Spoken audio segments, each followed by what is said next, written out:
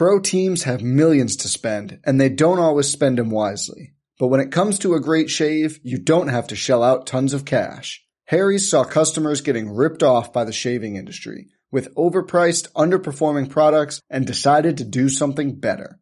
They found their own way to make beautifully designed razors for a fraction of the price of the other big brands, so you never wonder if you overpaid. Harry's shaving products look great, and the weighted handle makes shaving feel great too. I like to keep my beard neat, and Harry's always leaves me with a smooth yet crisp shave. Harry's quality is top-notch, thanks to German-engineered blades made in their own factory that stay sharp longer. You can get a 5-blade razor, weighted handle, foaming shave gel, and a travel cover for just $3 at harrys.com/bluewire. And Harry's has the highest customer satisfaction in the shaving industry, plus a convenient subscription option that you can cancel at any time. Getting the best doesn't mean spending the most when you shave with Harry's. Get started with a $13 trial set for just $3 at harrys.com/bluewire. That's harrys.com/bluewire for a $3 trial set. 7, 6, 5, 4, 3, 2, 1. Hey guys, this is Liz Cambage. This is Nikki Collins. What up guys, it's Esther Carson. Hey, this is Imani Miggy Stafford. Hey, this is Jordan Canada. This is Asia Wilson. Welcome to the WNBA Nation. WNBA Nation, hello again. It is wonderful to see your ears, or hear your. It's good to be here. It's wonderful to see your ears. Answer. Thank you, Logan. It is wonderful to see your ears. Some people got nice ears, man. That's life. Welcome to another installment of the show. I'm Steve Schwartzman. You've already heard. I'm here with Logan Jones. Logan, how be? I'm still reeling. I don't look at people's ears at all. Should I be looking at people's ears? I guess it depends. It depends.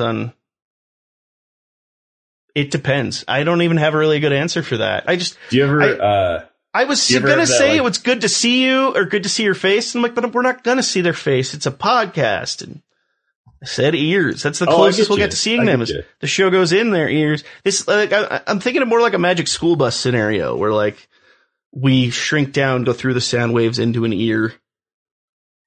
You know, Arnold should have stayed home, but he didn't.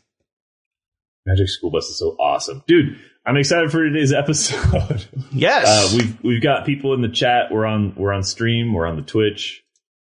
We've been talking about what it means to be mid-millennials, I guess. We've got some free agency talk for you today. This is kind of the episode before the episode where we know all about the coaching changes. As of this moment, Mercury are still searching for their coach, still finalizing things. And so there's obviously like still further information that's going to come out that's going to change some of the things we talked about today. But we've got a good group in the chat. I think we're going to do some Q&A. So I'm excited. I'm ready to go. We're in our matching orange hoodies, which is when you know we're in like a power stance as a show. We're united. We planned that. It's January, so I can wear my hoodie inside without like feeling like I just ate soup. You know, that post soup like warmth. That's me in a hoodie inside most of the year, but I can do it in January. I can make it happen. So it's good. It's good to be. But you were on a roll talking about Twitch and everything. I'm gonna ask you to keep going with this. So why don't you stay on this roll? And before we jump into some Q&A, let our listeners, friends, family know where they can find us. Absolutely. So first and foremost, we stream all of our episodes live on twitch.tv/WNBA Nation. You can join the group that's on there every time we do an episode. It's a fun discussion. You can be a part of the show by asking us questions, being part of the comments there. And speaking of comments, you can give us your best comments and only your best comments on Twitter at WNBA Nation Pod. Follow us for the latest updates, news, and fun over there as well. And we've got a merch page. And you can get some of the latest designs that I know Steve is responsible for our latest like Andy Warhol design over on the merch page, which I still need to get one of those 3/4 sleeve tees. I think it's a sharp looking t-shirt. So we've got the merch page. You can go over there, check that out. If you do come check out the Twitch stream, remember you can use your Amazon Prime subscription to freely subscribe every month to a different show on there. And if you keep re-upping and subscribing with your Amazon Prime subscription. It helps our show out without any cost to you, which is really cool. That's why we moved over there in the first place. So thank you for those of you who've already done that, as well as those of you who've left your very touching and very kind 5-star reviews. Yes. The 5-star reviews help us get more seen. They help us grow our audience, especially in this weird off-season time.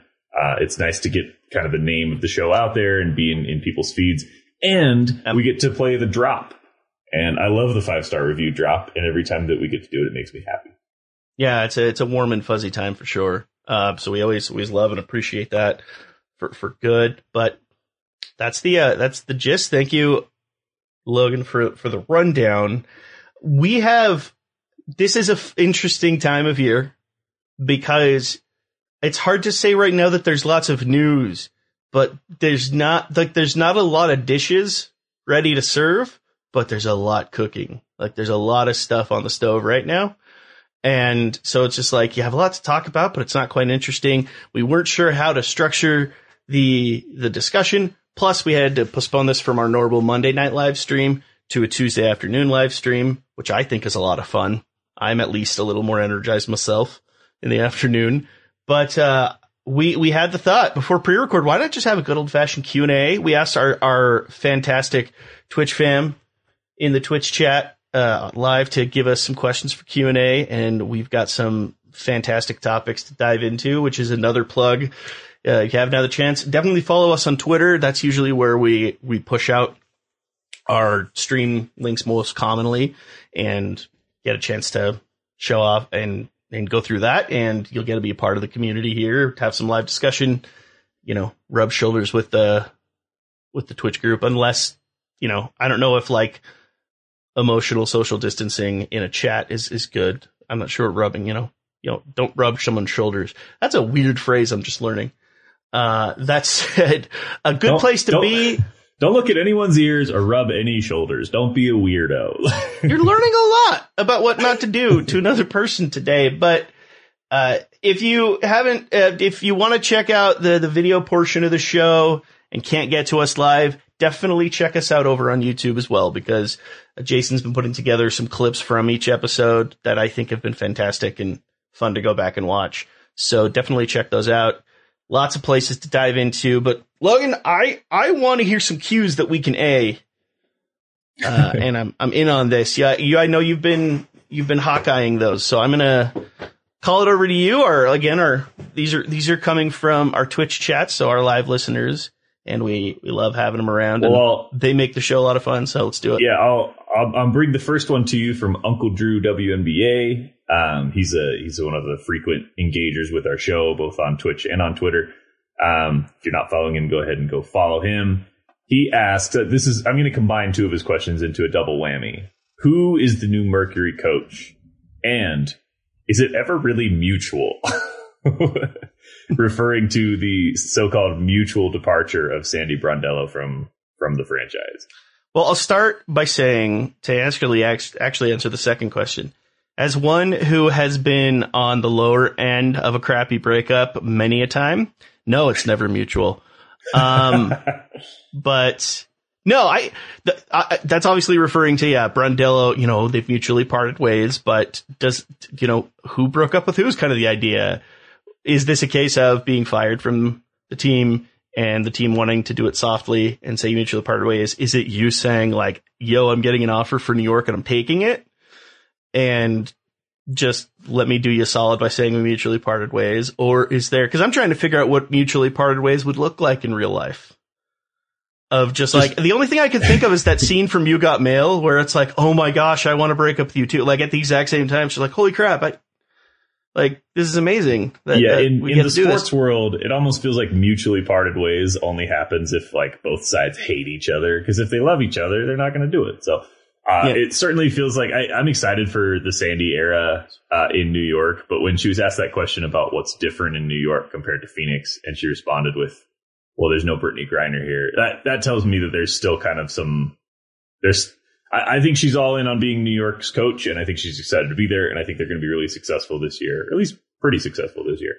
They're one of the teams I'm most excited for, but I still think that she I think Coach Brondello probably feels like there was more she could have gotten out of Griner after the year that she had, and now doesn't get a chance to. So I do think there's still some lingering feelings there. And I should make this known to everyone listening to this, that this is an intentional thing I'm doing.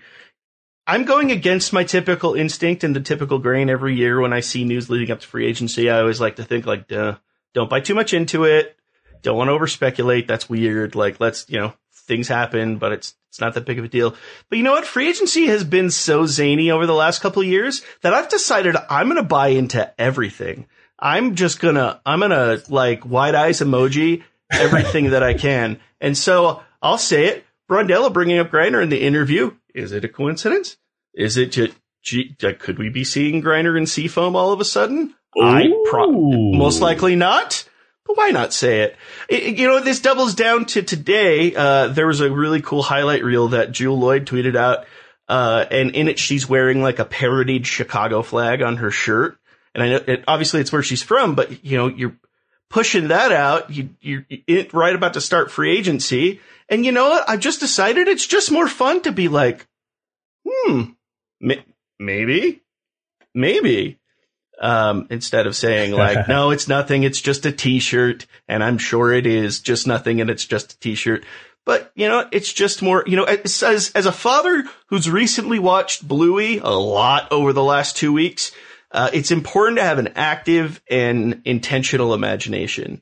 And that's what I'm doing here. So that's my take on that. Now, getting to the Phoenix talk, as far as who their coach looks like, one piece of reference for this obviously comes out of WU Basketball 247. I'm assuming 24/7. This is Monique Curry, actually, her site. So this has some clout to it in one way, but essentially saying in the tweet, you heard it here first, calling out 4 finalists for the job. You've got Stephanie White, Teresa Witherspoon, Natalie Nakasi, and Vanessa Nygaard.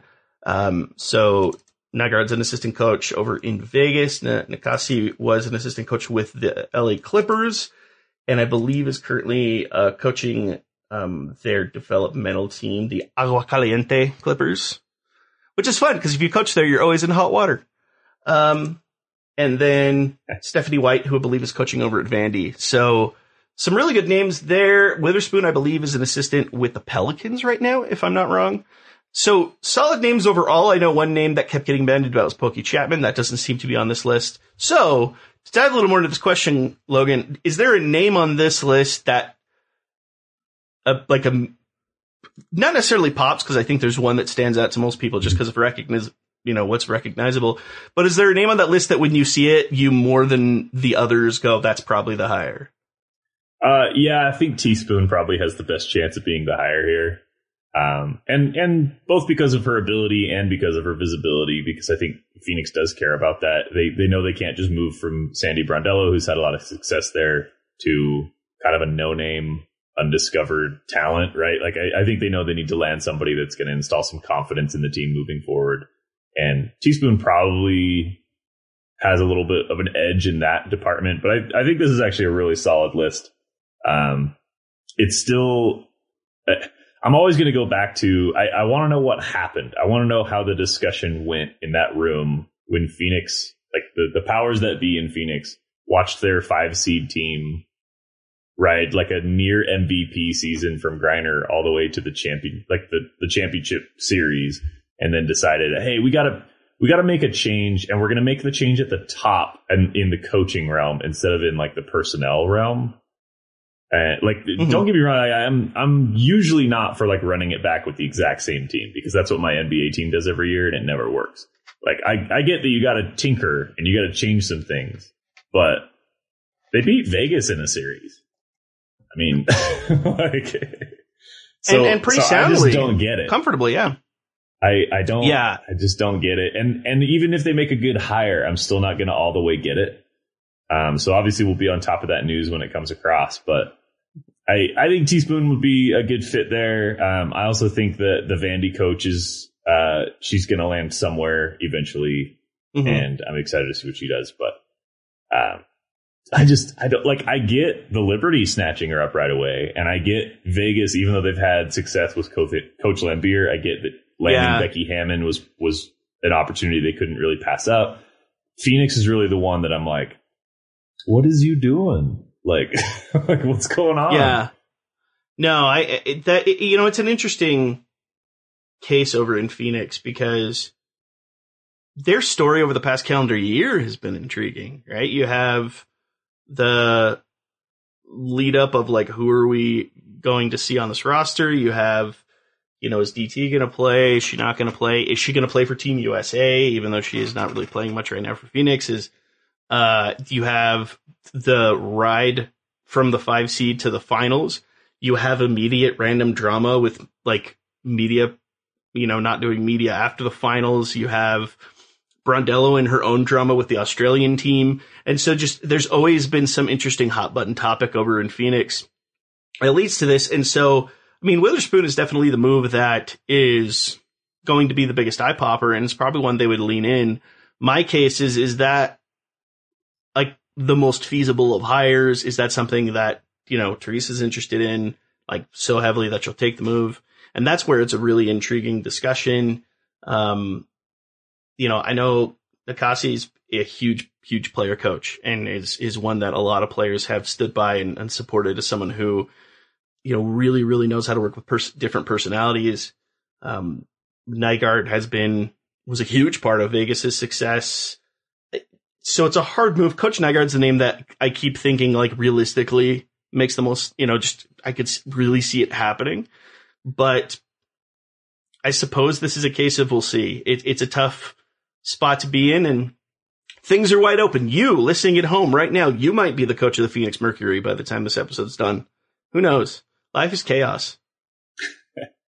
We've got a really good question in the chat here for moving the discussion forward that I like a lot. So the question is from CamIam566, who asks, what do y'all think of the Cheryl Reeve, Kathy Engelberg statements in Erica Ayala's New York Times article, which is referring to the article on WNBA players essentially calling for expansion and the league saying that it's not time yet. Obviously, I think everybody in the league recognizes that expansion is in the future, but everyone has a different vision of what it's going to look like. In that article, it looks like the powers that be, including Kathy Engelbert, have kind of expressed wanting to follow the NBA's G League developmental league model in order to kind of get more talent into the league and have more available positions for women's basketball players, but not necessarily risk expansion just yet. But other players and Coach Reeve, Cheryl Reeve mentioned that during Minnesota's pretty successful season last year, they had to play some, I think she called it salary cap gymnastics. And you're essentially, you're a professional basketball coach who's acting as a GM in the middle of the season because you're still working around a 12 woman roster and tight salary cap. So, let's open up that box a little bit and unpack some of that. What do you think about kind of the league's stance on expansion and where we're going to go from here? Well, the quote the statements that I'm assuming you're coming from are from Reeve and Engelbert's, like their interaction in this interview, where essentially, so I'll just read directly what Chantel Jennings tweeted out that this specific snippet, and I'd be interested to hear from our Twitch chat if I'm on base with this, but essentially, when asked about expansion or asked about, what's next for the general growth of the league, even altogether, and Cheryl Reeve says, I believe, January. So this just happened yesterday, I believe. So you have Cheryl saying we need greater commitment as a whole from the NBA and NBA owners. Quote, we need a greater commitment financially. We need greater investment. The league's been far too long about the revenues and expenses matching.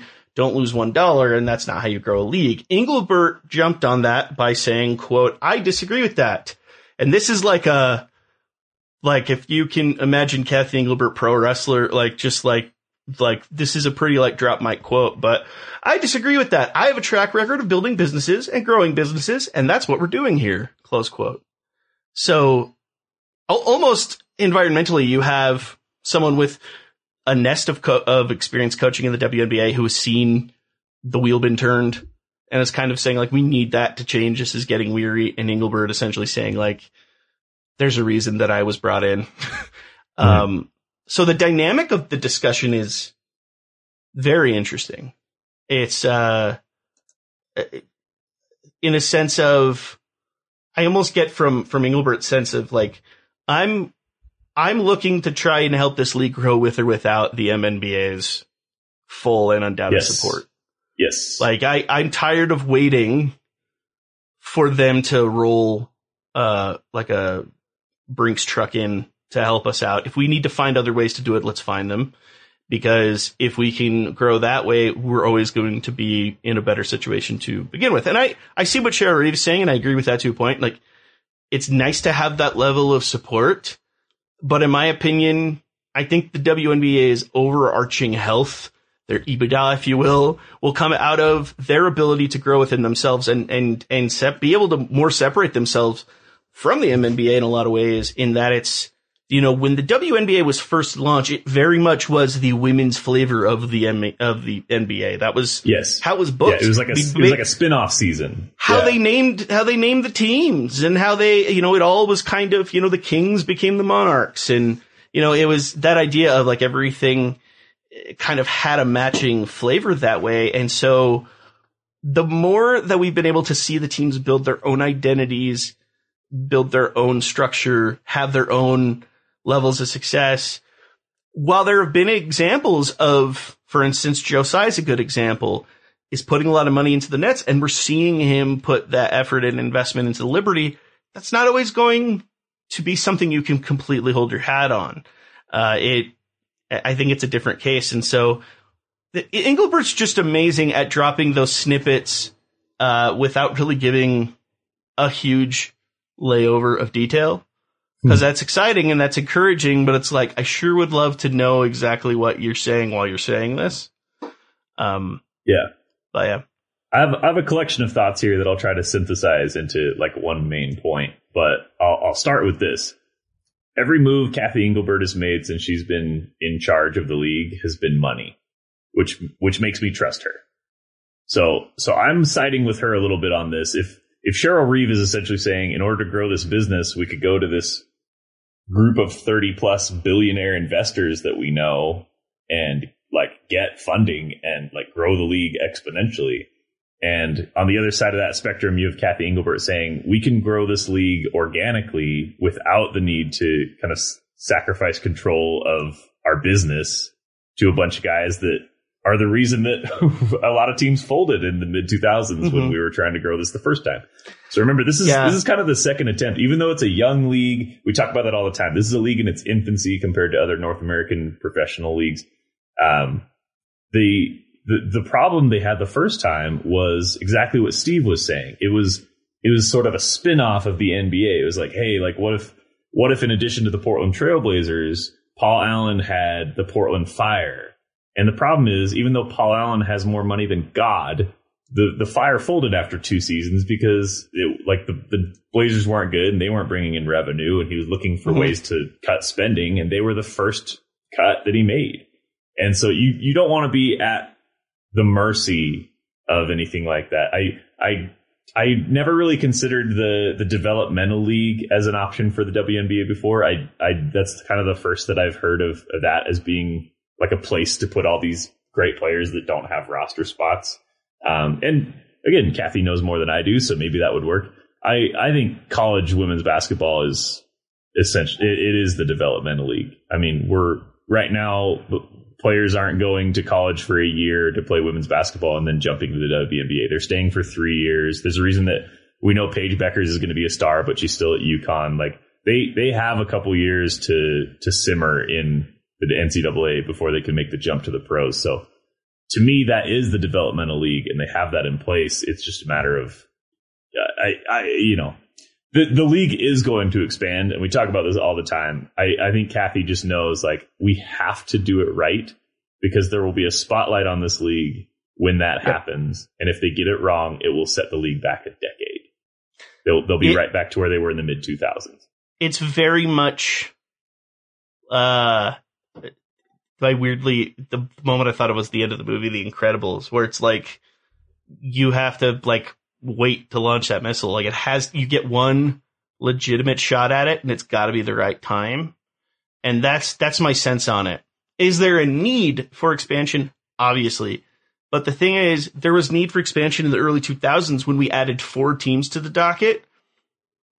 And to me, that became the move that turned into that little bit of like home city tag that we played for a while, where teams were folding and teams were relocating. And now we're getting to a point where the 12 teams feel like we're seeing some general consistency and health coming out of these franchises. And so it becomes that discussion of do we continue to refortify this and then see what we can pull out of that? It's a very interesting discussion, but I think that idea, it's very much needed. I think it's, but I trust that where I lean and give trust to Kathy Engelbert is knowing that she's thinking from a business perspective and not necessarily from a basketball perspective. And for this specific case, that's very good because she, I think, understands what risks are in play. And I don't think she's waiting until the risks are low. I think she's waiting until the risks are things that she's more than willing to live with. Yeah. And remember this I think it'll be sooner than later. But I actually do appreciate that, especially now in an age when it feels like groundswell for demand comes very quickly online, that she's not making a lot of those knee-jerk reactions for things that need that simmering nature. And there have been cases where quick changes have been made, and that's been good. But I think it's that calculated idea of like, we do have to really sit on this and listen. That's going to make you guys grumpy. I get it. You're not going to be happy to hear that. I feel you. Trust me.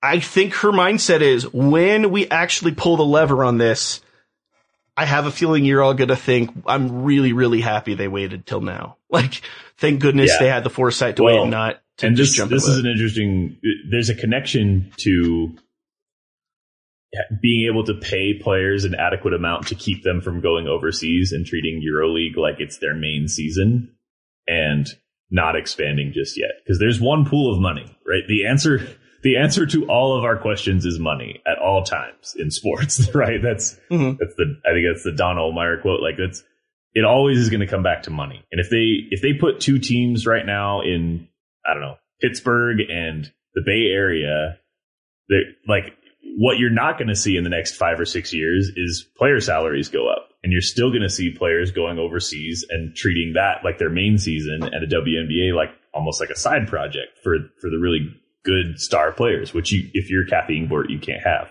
So rather than spend money on expanding those rosters, I think she's looking at like the current CBA goes, I think, till like 2028. And like, I think the goal is to be paying professional athletes like professional athletes by that time, in addition to seeking out an opportunity for expansion. Does that make sense? I don't know if I made that make sense, but like there's something important about being able to pay a player $500,000 and being like, hey, this is your job. Like the WNBA is your job. You're a star here. If you want to go in the off season to play EuroLeague, that's fine. But like this needs to be your priority, and money is what makes that difference.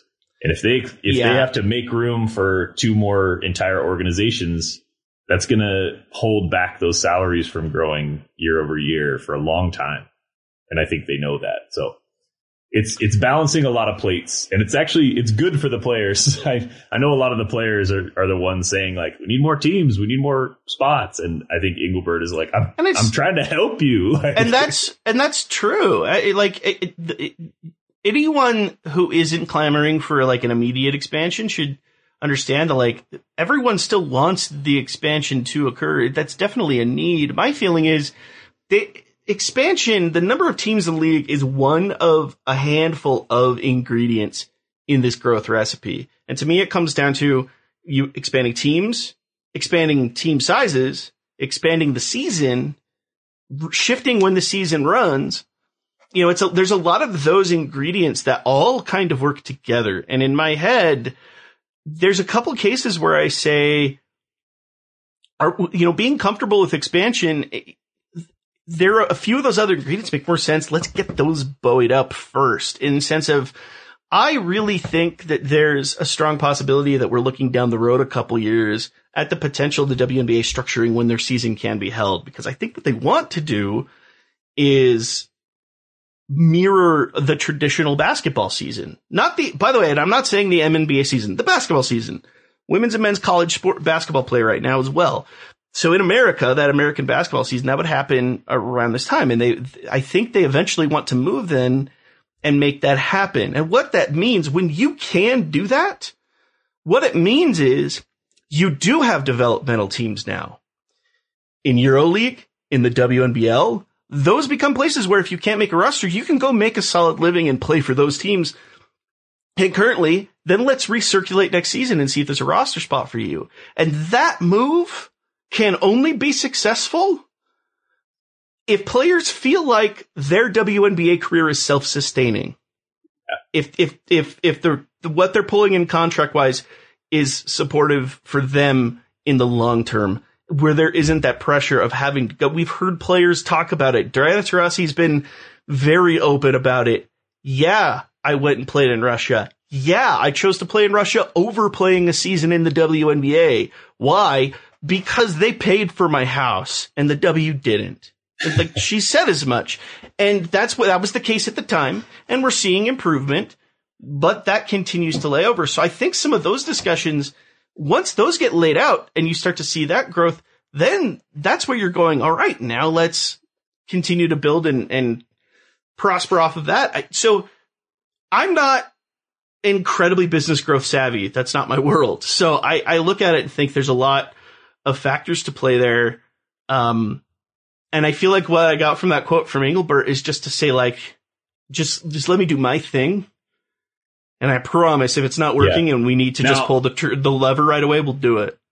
We should move on from this, but I'll close on this. I do sympathize with Cheryl Reeves' position here too, because she's there in the locker room with players that are flying commercial flights, right? Like doing kind of like it's gotten better since the new CBA, but they're still kind of doing the WNBA thing where they're not totally getting treated like stars as they should be. And Cheryl Reeves sees that up close every day at her job. And so she's obviously like, hey, you got to spend money to make money. We have NBA partners with all the money. Like, this is obviously like the proof of concept has been proven. Like, if you put us on TV, if you put us in primetime, people watch, advertising dollars come in. Like, let's go. Like, let's do this now. Yeah. And so I do see where that's coming from. Like this, I know I mentioned earlier in this discussion that the league is in its infancy, but we don't want to have to put players in 2022 through like what baseball players had to do during war times, right? Like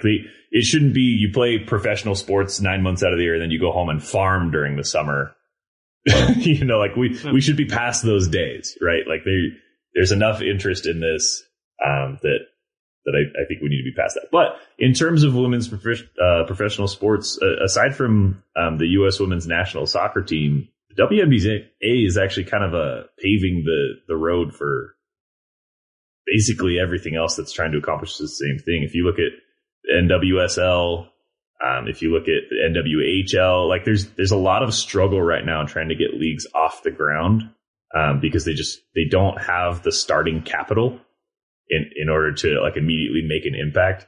And the WNBA is in a position to essentially prove like we can make a women's professional league in this country work. And I think they've been doing it over the past couple of years under Kathy's watchful eye. But there is something, and this is something we've talked about before, but there is something to Cam I Am made another comment. Nafisa Collier makes $55,000 a year. Like, yeah, it's not. Nafisa Collier is a world-class athlete. Like, she's gonna win Minnesota a ring one of these days.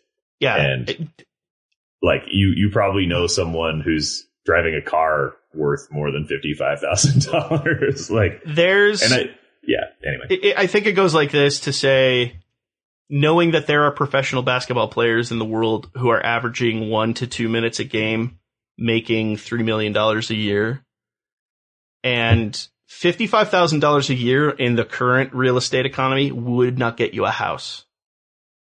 Like, you can't buy a house from that income right now.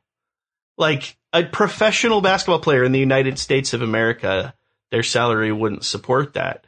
Which is why, like, and if UMMC Ekaterinburg calls and says, here's $1 million contract to come and play for 4 months in Russia, like, when do I fly out? You know, and that's like, you can't help but like, it's a really easy equation to make, and you have to make that decision on your own. The one other thing I'll say with this is Cheryl's call for investment is very real and very true.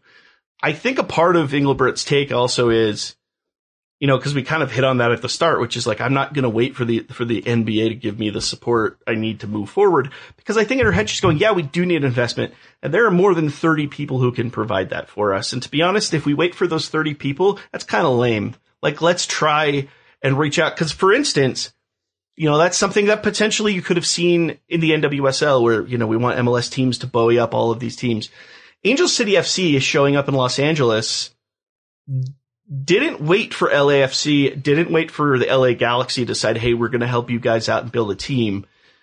They went and got Natalie Portman and Candace Parker and Julie Foudy, and, you know, like, they went and actually just said, like, all of you people who have income, who love this game, why don't you try some investment here, and pulling that together. And we've had that discussion. I've heard people make that say that line online of like, where are all these rich people who say they love women in sports, say they love WNBA? Where's their support?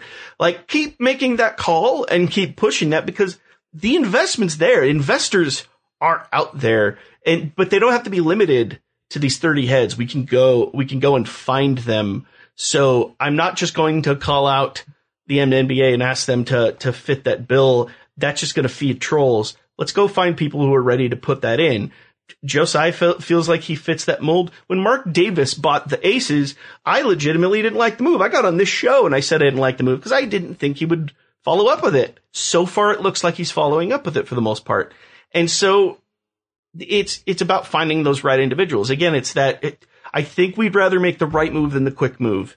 And that sucks in the sense of someone who wants to see change quickly, but I think it'll be good for us in the long run. Pro teams have millions to spend, and they don't always spend them wisely. But when it comes to a great shave, you don't have to shell out tons of cash. Harry's saw customers getting ripped off by the shaving industry with overpriced, underperforming products and decided to do something better. They found their own way to make beautifully designed razors for a fraction of the price of the other big brands, so you never wonder if you overpaid. Harry's shaving products look great, and the weighted handle makes shaving feel great too. I like to keep my beard neat, and Harry's always leaves me with a smooth yet crisp shave. Harry's quality is top-notch, thanks to German-engineered blades made in their own factory that stay sharp longer. You can get a 5-blade razor, weighted handle, foaming shave gel, and a travel cover for just $3 at harrys.com/bluewire. And Harry's has the highest customer satisfaction in the shaving industry, plus a convenient subscription option that you can cancel at any time. Getting the best doesn't mean spending the most when you shave with Harry's. Get started with a $13 trial set for just $3 at harrys.com/bluewire. That's harrys.com/bluewire for a $3 trial set. We put a lot of real estate into that question. So let's dive into our next move. Yeah, we've got a question in the chat here that'll pull us out of the business of sports and back onto free agency. Oh, you guys tracking. don't like talking business and numbers? This is Matthias Alexandre 11. Do you think January stays in Connecticut? Yeah. Unless there's any sort of back end news that I'm missing as far as like where she would kind of consider herself, but I understand the question in the sense that Connecticut has looked like a contender at least in pieces of the last 4 seasons. And generally in the playoffs every year has looked like a team to beat and hasn't gotten it done. And it feels like I mentioned this earlier, like you can only keep running back the same group so many times before it's like, when do you shake things up? And I guess one thing that this is tied to is the question. Yeah. Wanting to lock in Jonquil probably will take an amount of budget that probably they can't push over to January. So she potentially could be on the move. So that could happen. By the way, happy birthday to Brianne January. I just looked her up on Twitter and it's her birthday. So evidently. So that's cool. It would kind of suck if your name was Brianne January and your birthday was in like September. Yeah. I'm assuming that that's true. We'll see. But so it's hard to say exactly like where my brain, because I couldn't sit here and tell you exactly where she'll go. Because she would be the problem with Brianne January is they fit everywhere. Yeah. There's not a roster that couldn't use her to the fullest extent. She's similar to like an Alicia Clark of like, you know, why haven't we talked about her in All-Star discussions? Because she's that kind of player who busts, you know, just buoys up every single roster you can think of. She's definitely a name that I promise this isn't a team I'm bringing up every single time just to bring them up. Like, I wouldn't be shocked if that's a Chicago move. Like, if that's the, you know, championship teams often like to add a little bit of sweetness to their frosting, to see if that helps them be even the more competitive. And January feels like a perfect fit with that. She could go to New York because pretty much anyone could go to New York at this point. I think that's wide open. I think Seattle not being 100% sure what their roster structure looks like. You know, if they lose a Jewel Lloyd and can bring in a Brianne January, that at least helps them fit some part of a role where she's someone that can make shots and plays well on the defensive end, especially wing and perimeter. It's hard to tell. I didn't think when I heard the question, I was like, I don't know. I could see her staying, but now that I'm realizing Connecticut's trying to balance out, like they need to put some heavy investment to keep Jonquel and then build around that. Yeah, I think it might actually be more than not that we see her in a different uniform. Yeah. Yeah. The more I think about it, I've looked at the numbers. Jonquel Jones is cored, so she's going to make the max. Is that my understanding of the core designation? It's sort of like the football's franchise tag. Something to that effect. Yeah.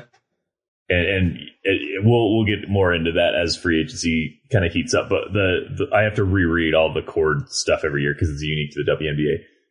But right now, there's about $500,000 of cap room in Connecticut, and you assume that they're going to use some of that on one draft pick. Although a lot of teams don't make room for all three of their draft picks, which is a discussion for another day. The problem comes in 2023 and then 2024. In the next 2 years, that team is getting gutted.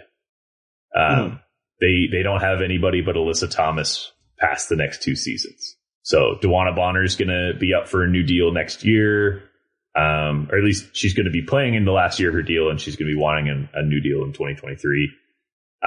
Jasmine Thomas, same deal. Brianna Jones, this is her last year before she's an unrestricted free agent.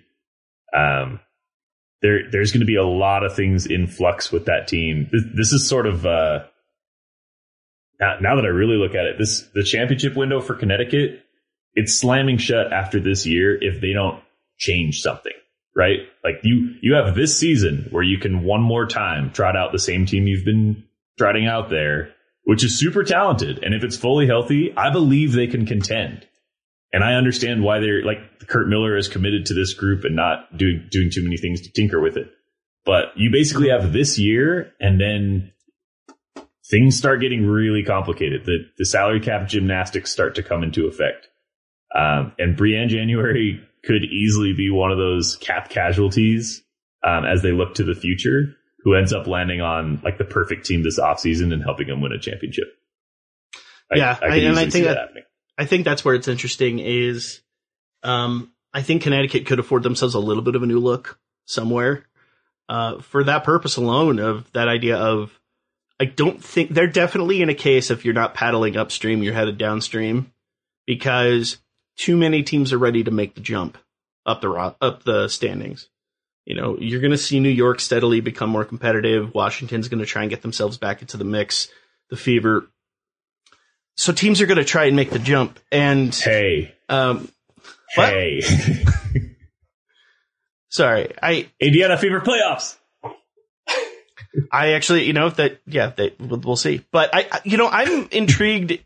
At that definitely. I just, that's a hard nut to crack with Connecticut because it's hard to doubt what they pulled together through the regular season. And then, the other thing with Connecticut too, if they can maintain a grand portion of their success in the regular season next year, let's say they find themselves in one of the top 2 spots. This is actually a case for me where the new playoff structure favors them more than the old playoff structure that was supposed to favor a 1 and 2 seed. Because I think them getting their licks in an early series and still being able to beat a team they're probably more favored over helps them rather than holding out until the semifinals against an extremely hungry team. I actually could see Connecticut with how they structure things. I could actually see the new playoff structure being a boon to them if they can maintain that success and keep everyone healthy. We haven't talked a ton about the Sun this offseason yet. I guess we haven't talked about a ton of teams in detail besides Chicago and Phoenix, but some teams just have obvious pain points, right? Like you know what needs fixing in Dallas. You know everything needs fixing in teams like Atlanta and Indiana. The tough thing, and this might be a prime candidate for a Jason Fixes segment. I want to know how you fix the Connecticut Sun, because they're not actually broken, but they haven't gotten it done. Like, I think they have a great coach. They have the MVP. I think they've got great talent surrounding the MVP. And if this was the first year where they had that group together and they made, a little bit of a playoff run and then didn't get it done, I would think no reason to panic.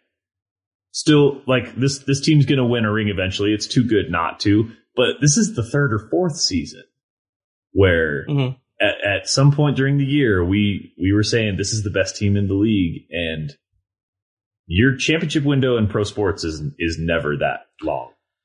Yeah, I feel like trying to figure out how to fix the Sun is like trying to figure out how to fix the Big Mac. Because it's like, well, the Big Mac does what it's supposed to do, and it's good burger, and it's consistent, and the ingredients all work together. It's not going to win Burger of the Year right now, but I don't know what to tell you, because it's not like I, have a stout negative. Now, if you're anti-McDonald's, this analogy doesn't work at all. But it's that idea of sometimes, especially when it comes to professional basketball, if it ain't broke, don't fix it, isn't true. Like, this is one of those cases of and it might just be figuring out, like, you have your core pieces, so what are you putting around them? Is that the right move? Is it, finally deciding to, make a sudden move and see if it builds you up? Because here's the thing, they did do that last year with bringing in Dwana Bonner. That to me was very much we're going to upgrade the roster. And so that's the Sun are a very intriguing case. And they're one of the very first teams I'd want to talk about once free agency holds up. They sort of feel like the pre-Kawhi Leonard Toronto Raptors, where every year we were like, oh, they're going to be in the mix. And every year they ran into like the LeBron James team and they didn't get it done. Only they already have the MVP. They don't have to go out and find their Kawhi Leonard, right? They've made great acquisitions. They have great shooting. I think they are going to be healthier next year and they are going to be hungry next year. But it's kind of mentally exhausting when you go a whole season feeling like you're the best team around and then you don't get it done in the playoffs. And then you have to run it back the next season and do it all over again and find that same belief. And it's just hard. And it doesn't happen a lot. There's a reason that a lot of teams make the Super Bowl and then don't make the playoffs the following year. Mm-hmm. Like, a lot of things have to go right for your team to be really, really good. And one of those things is you just have to be mentally locked in for the entire season.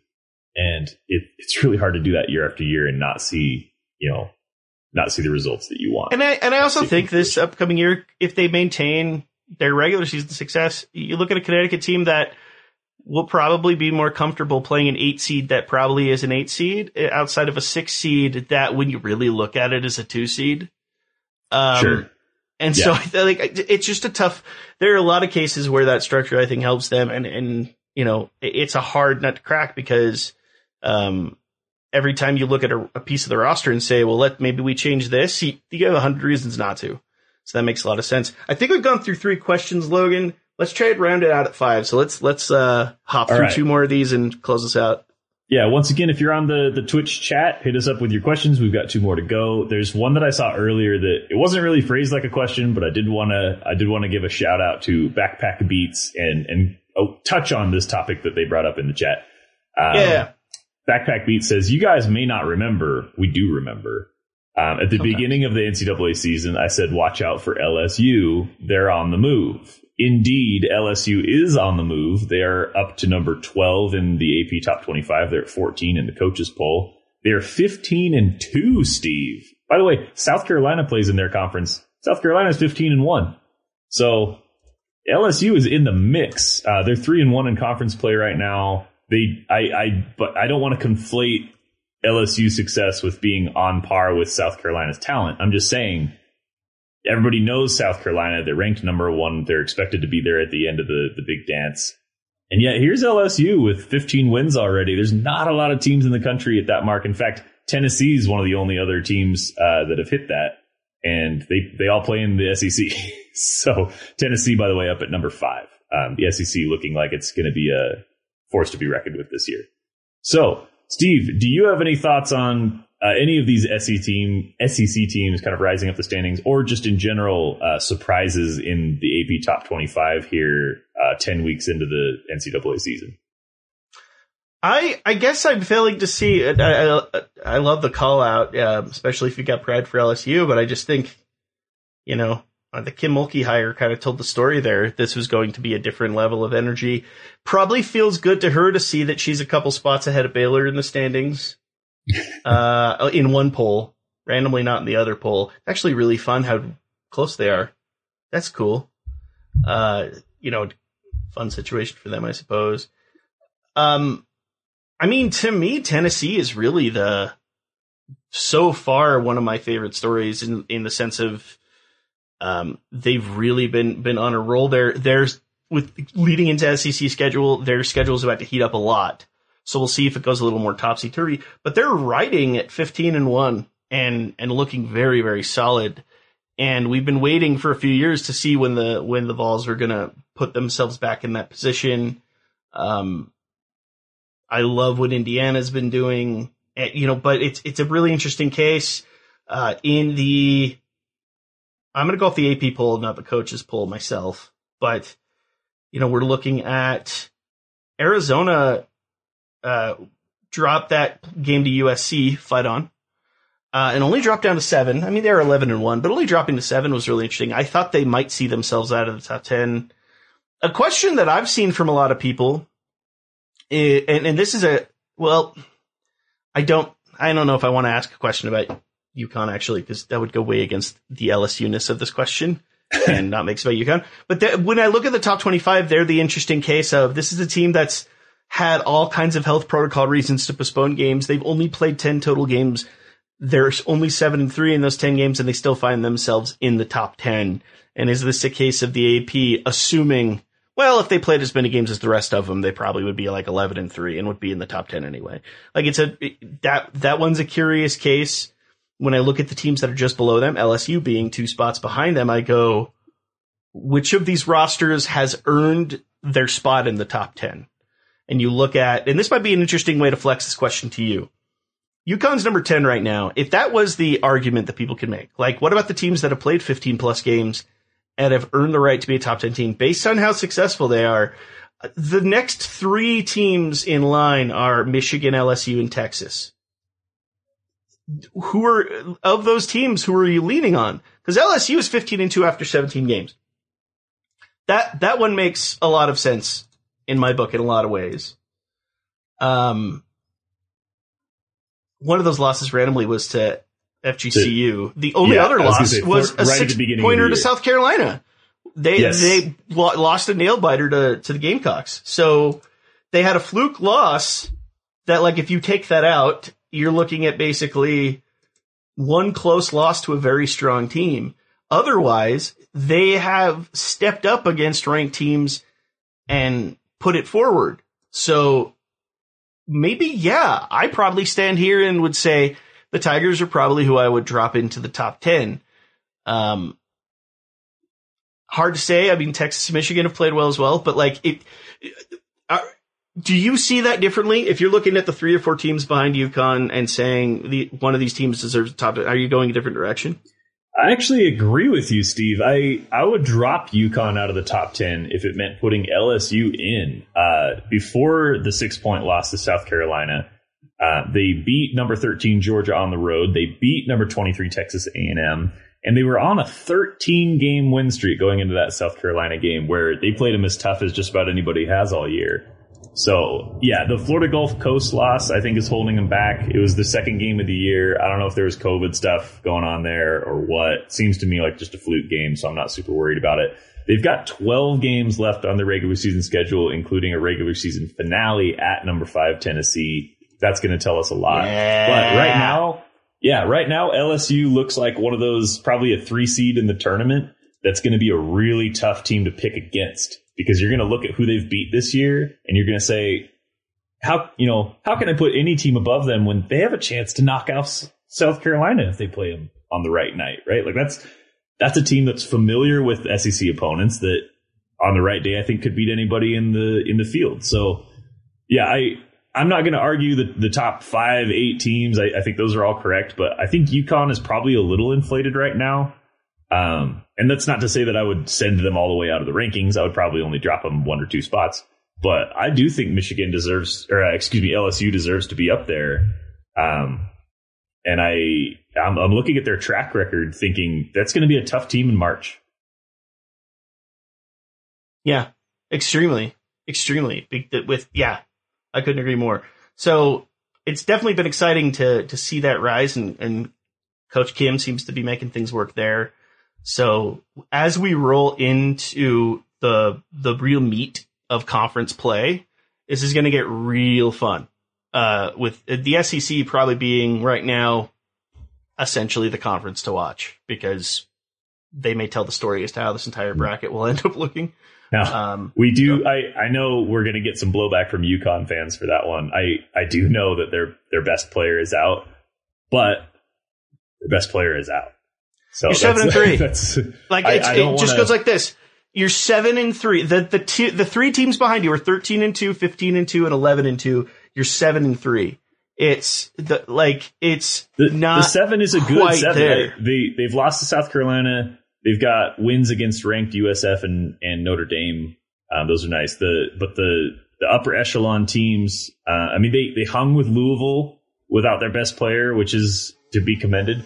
But again, I think people are ranking them assuming if you're a Husky fan, bumping them out of the top 10 is like the best thing you could possibly ask for. Oh yeah, they're going to be super mad. If UConn potentially find themselves at, say, a 4 seed in the tournament this year, right as they get Fudd and Page back, is there a better scenario to talk? You could basically waltz your way into at least an Elite 8 at that point.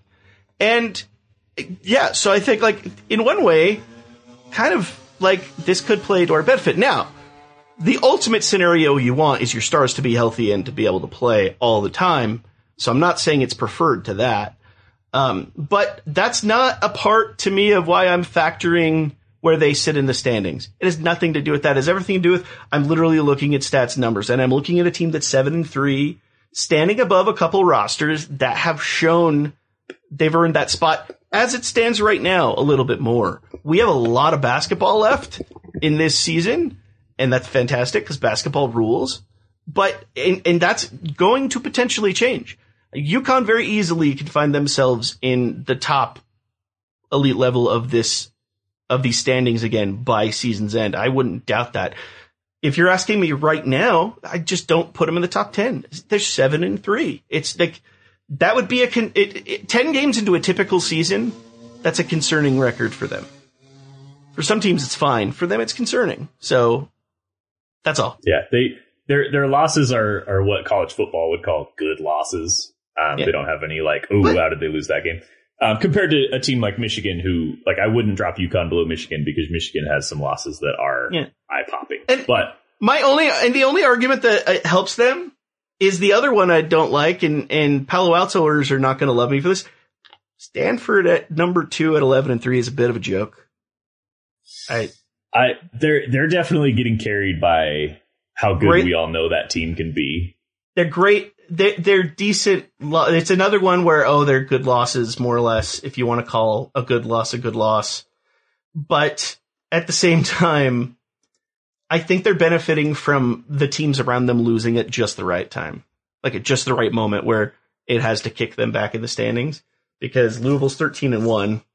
I would probably. NC State looks great. I don't think Louisville is a better team than Stanford, but in terms of rankings, week 10 of the season, I would probably put Louisville ahead. They've lost one game all year. It was a 2-point loss to Arizona at the season opener. They've won everything since. They beat Michigan by a lot. They beat Kentucky by a little. They beat pageless UConn.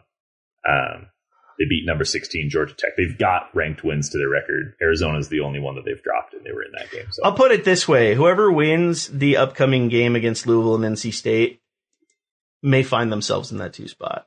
I think that there's a chance one of those teams is going to lean their way into that 2 spot when all's said and done. Now, Stanford keeps winning. It's hard to necessarily overbump them. Sure. And come tournament time, you can bet your boy isn't going to – I'm not going to be betting against Stanford in the tournament. But in terms of the regular season, I hear you. I think it's fun, too. We got one more we can touch on before we're out of time. And you know how much I like talking about Caitlin Clark on the pod. Do you think that Caitlin Clark's game is going to transition in the W? And then there's an addendum to this, which says, or will she be another Kelsey Plum type player? Which a little bit I disagree with because I think Kelsey Plum has, despite being touted as like a franchise changer, I don't think she's had a bad career. And now she's, Olympic gold medalist. She's doing good things in the WNBA. But the question does stand. Do you think Caitlin Clark's game is gonna translate to the WNBA? How do you see her performing when she makes that jump? I assume the Kelsey Plum comparison potentially comes from those first couple seasons when she was a number 1 pick and was poised to be a star, and the fit wasn't right there. If you would tell me that the output we're getting out of Kelsey Plum right now is what we'd be getting out of Caitlin Clark, I'm thrilled. Are you kidding me? Impetus to a title contending team and an Olympic gold medalist? I think I'd be potentially okay with that. Now,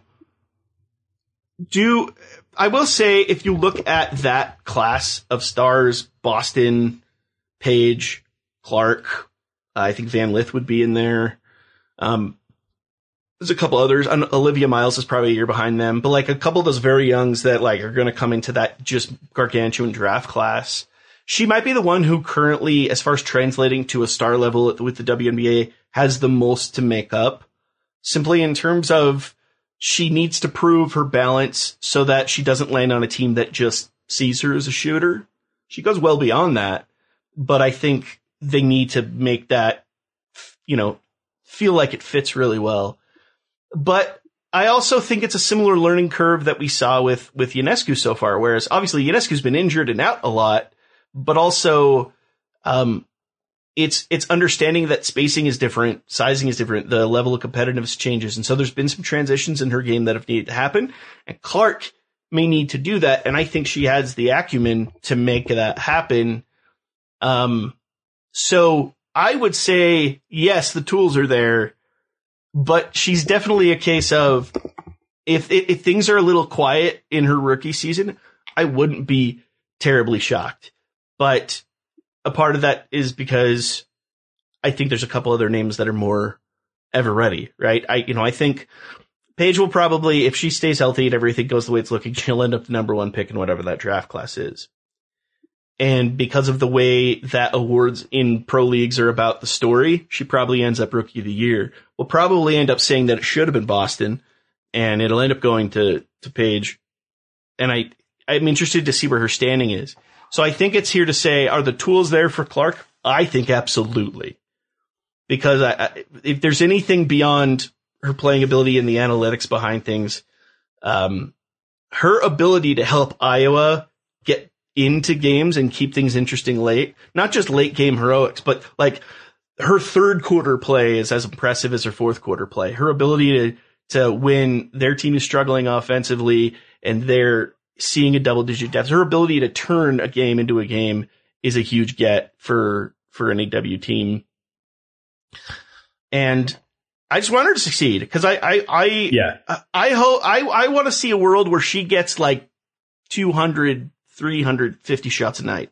Like I love watching Caitlin Clark play basketball. So I definitely hope, but I think that the Plum comparison is apt in a way. I think another comparison a lot of people have already been thinking of is Katie Lou Samuelson in that same idea. Like, are you kind of going to be that offensive spark for a team who is fifth of a starting five or possibly the ace off the bench?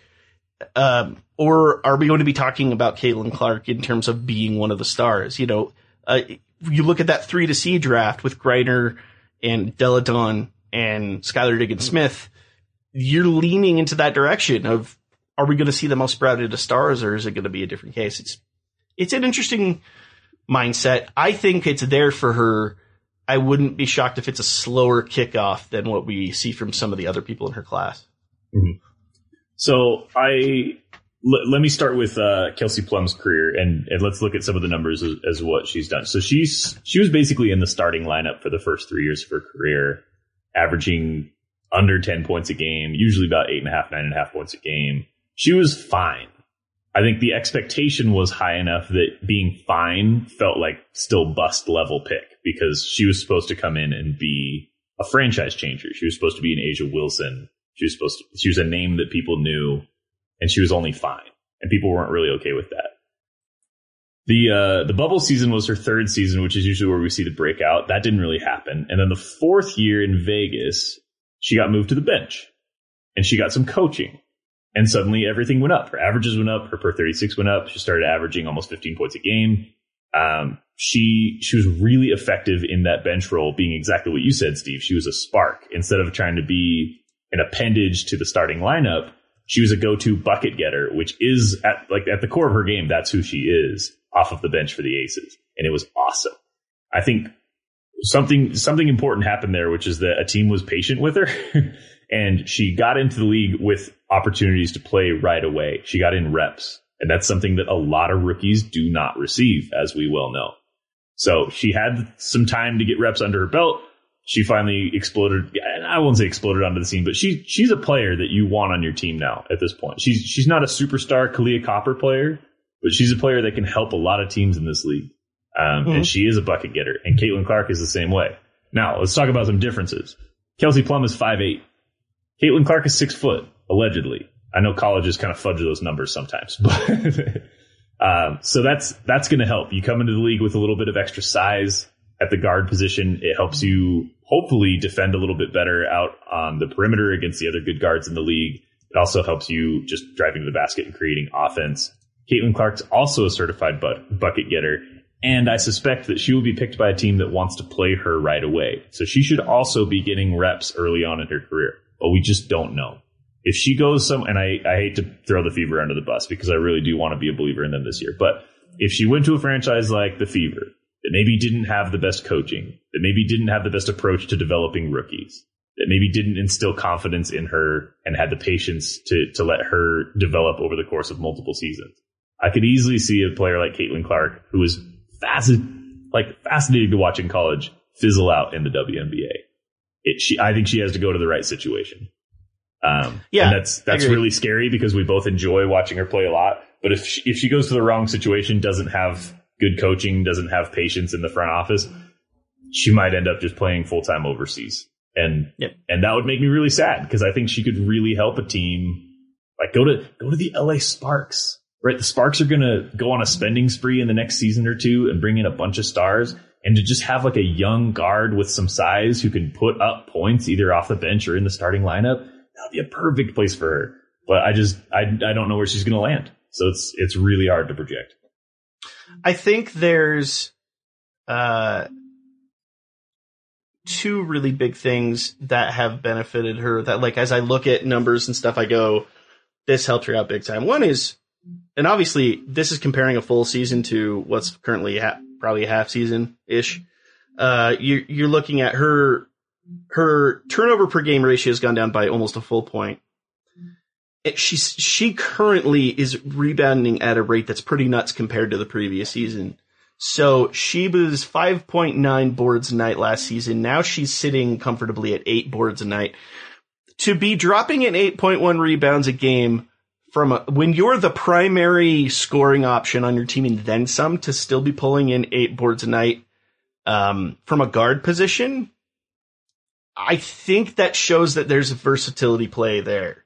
And it also shows what I would assume is strength training, spatial training. Like, I think some of those methodologies are showing themselves over, and that's what translates really well. It's why, like, the thing that told me that, like, Aaliyah Boston's ready was seeing all those strength workout numbers that they showed at her last game beyond any of her stats, because I'm just like, I'm seeing that you're putting in the work. And I look at boards especially, and to me, that's always been a stat of, like, from almost any draftee.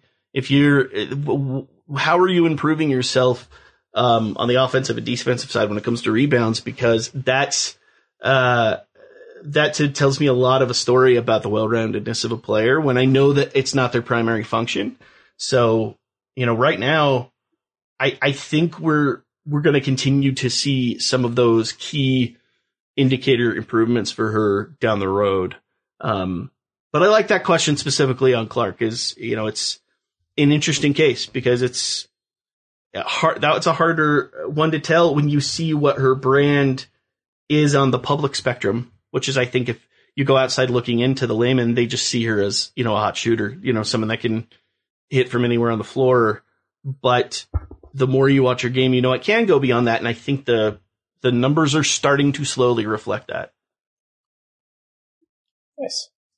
Well, that was a fun Q&A. We had the chat was hopping today. We got some good questions from the stream. You guys heard Kyle's daughters practicing piano in the background there at the very end, so that's a nice little treat for you. So I'm changing locations now. But boy, I love these sorts of discussions. These are things that we always want to have a chance to talk about, but it's like, oh man, do we dedicate an entire episode to that? And so it's nice to have a little bit of a grab bag today. We're going to have to do these afternoonish Q&As more often. I think that the mixture of middle of the day energy and just getting everyone in the chat cooking. I think this was an awesome discussion. Thank you to everyone who dropped a question. If we didn't get your question, well, classically, like Indeed.com, we will keep it on file. But also keep those things coming. Check us out on our Twitch streams. Come chat with us live. Drop in a question. We may use it. So, this was definitely a really good time. But now that we're putting a bow on that, is there anything else you wanted to bring to the table, Logan, before we call it a afternoon? Utah State women's basketball coach Kayla Ard, shout out. It's been it's been fun seeing that program kind of begin to turn around. It was in the depths for a little while there, and I just know that we're all following them. So if you're listening and you're a Utah State player, we're watching. Yeah, still looking for a little more in the win column, but they've looked a lot more exciting than they have in the past. From the and that's good for the sake of us alma maters.